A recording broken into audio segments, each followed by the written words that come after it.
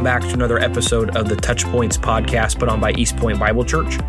Today we'll be continuing the series Right Answers for Wrong Ideas. And in this episode, we will focus on the second key area of having grounded biblical gospel conversations with Catholics. And that area is the nature of salvation. This involves answering the questions of like how a person is saved, what it means to be saved, and what Christ did to redeem and reconcile his people from their sin.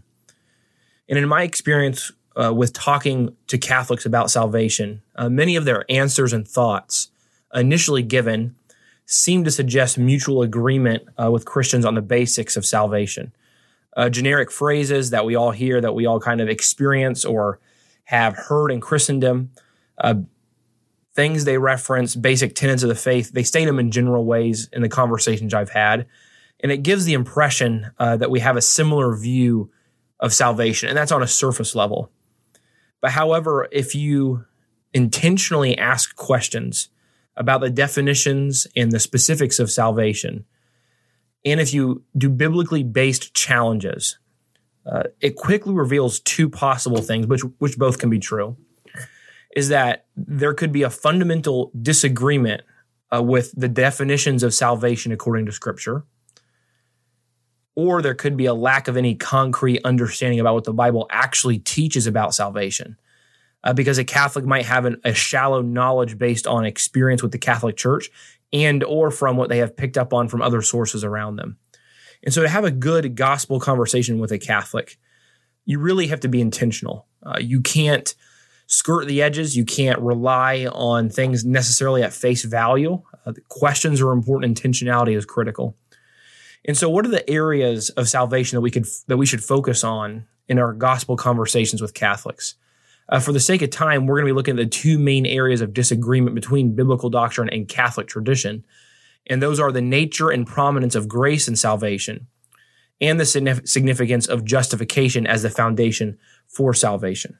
And so let's take a look at the first one, the nature and prominence of grace and salvation. When talking with Catholics about salvation, we need to be sure to bring up grace and make it a dominant theme in our conversations. A good direction, I think, to go is to quote or read Ephesians 2:8-10, which says, "For by grace you've been saved through faith, and that not of yourselves. It is a gift of God, not by works, so that no one may boast. For we are his workmanship, created in Christ Jesus for good works, which God prepared beforehand, so that we would walk in them." And from this verse, I want to lead the conversation by looking at what the role of grace is in salvation and understanding what Paul has to say about our works in these verses as they relate to salvation. So you can either ask questions, give rhetorical questions, or you can lead them by just making statements about the truth of the verse. But I do recommend at least asking some questions about the verse to help lead and direct the conversation. So here in Ephesians 2:8-10, we see two key points we must prioritize in our conversations about salvation with Catholics. First, we see that God's grace provides both the means and the motivation for salvation. Grace refers to the unmerited or undeserved favor. And in the biblical context, that's the way grace should be viewed when we read God's word. And so God offers salvation as a gift by his grace and provides both the gift of salvation and the means to receive it, which is faith, through his grace or his unmerited, undeserved favor. And so why do we need grace to be saved? Well, we look at Ephesians 2:1-3, so we back up a little bit in the text. We see that humanity is dead in sin before God, incapable of changing their condition, and enslaved to the influences and powers of sin around them.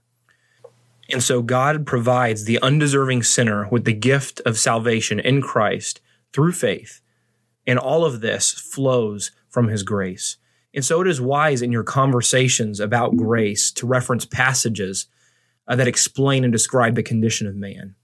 Because understanding the true condition of man, according to God's word, strongly displays the necessity of grace to be shown towards us in order to be saved. Passages like Romans 3:9-12 and verse 23, Ephesians 2:1-3, which we've already referenced, Jeremiah 17:9, and 1 Corinthians chapter 1, verses 18-31 are all great places to go. And so discussing the nature and condition of man after describing God's grace provides an excellent transition to the second point. And the second point is that works have no effect on receiving or keeping salvation, but provide evidence for its reality. Notice Paul says, receiving the gift of God, which is salvation, is not of works, so that no man may boast. Human merit, human works, or human achievement cannot have any impact on salvation. Otherwise, man would have reason to boast about himself in salvation. Salvation only exalts God. It does not exalt the merit of man. God's effectual grace providing salvation to the lost on the basis of faith praises his grace. Not only is man's merit incompatible with the goal of God's grace, but man's merit is incompatible with the very nature of his grace. Romans 11:6 describes that, but if it is by grace, it is no longer on the basis of works. Otherwise, grace is no longer grace. Human merit having any impact on receiving or retaining salvation diametrically contradicts the nature of grace as a free, unmerited, unsolicited favor shown by God according to his perfect sovereign will. And so the grace of God in salvation leaves no room for man's merit of any form or type to place a stake of ownership in salvation. Now, there is a place for good works in relation to salvation. And we see that in verse 10 of Ephesians 2, that good works are the fruit or the validation that our salvation is real, that we are walking in the works that God has prepared before us, predestined for us. And so good works don't earn or upkeep or sustain salvation, but they're the fruit of it. They're the product of salvation happening in our lives according to the grace and the mercy and the love of God poured out over us. And so we as Christians need to be rooted in Scripture when discussing grace with Catholics in our gospel conversations. Catholics will claim to believe and agree and understand grace like we do. But when the nature of grace opposes Catholic tradition, we have to be ready to answer. We have to be ready to distinguish between biblical grace and Catholic tradition. And so we need to know where God's grace is in the Bible. And from those passages, we need to know how to define it and how to defend it. And so let's take a look at the second focus of salvation during our gospel conversations with Catholics. And that is that justification is needed for salvation before God. So for this point, we look to Romans chapter 3 and chapter 4 and chapter 5, in which Paul establishes this phenomenal case about the necessity of God's righteousness and the impossibility of salvation built on human righteousness. And so in Romans 3, Paul establishes that no person, the religious Jew or the pagan Greek, stands righteous before God. Quoting the Old Testament, Paul writes that both Jews and Greeks are all under sin. As it is written, there is none righteous, no, not one. There is none who understands, there is none who seeks after God. They have all turned aside, they have together become useless. There is none who does good, no, not even one. So all people stand without sufficient righteousness before God for him to consider them righteous enough to live with him forever in heaven and to meet the standard for salvation.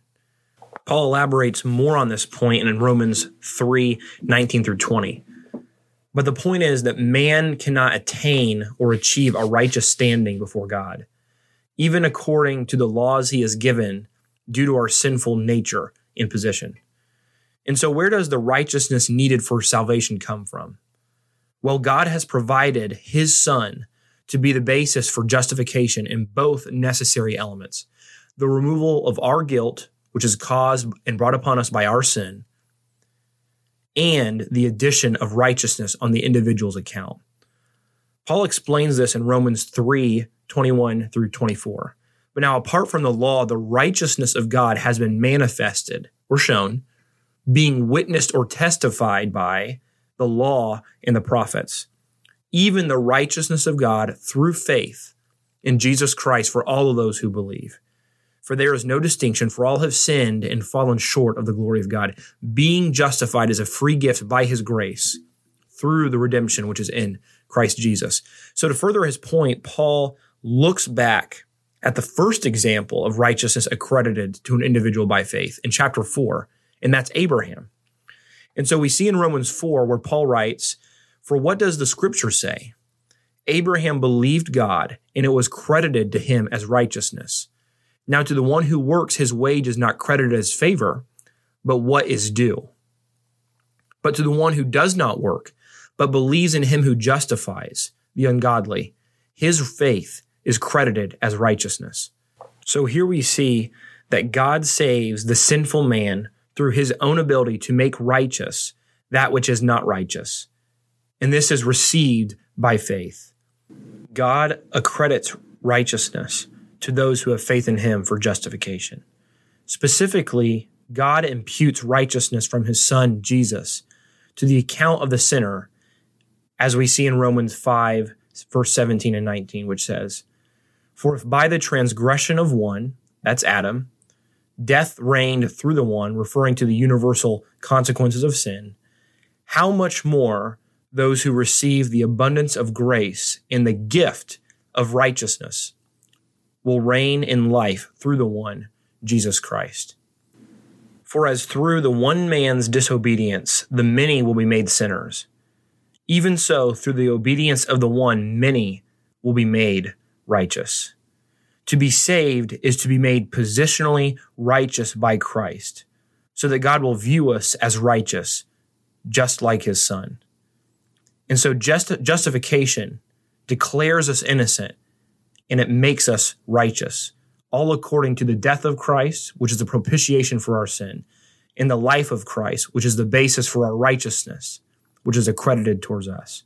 And so the gift of righteousness is given when a person believes and trusts and exercises faith in the person of Christ.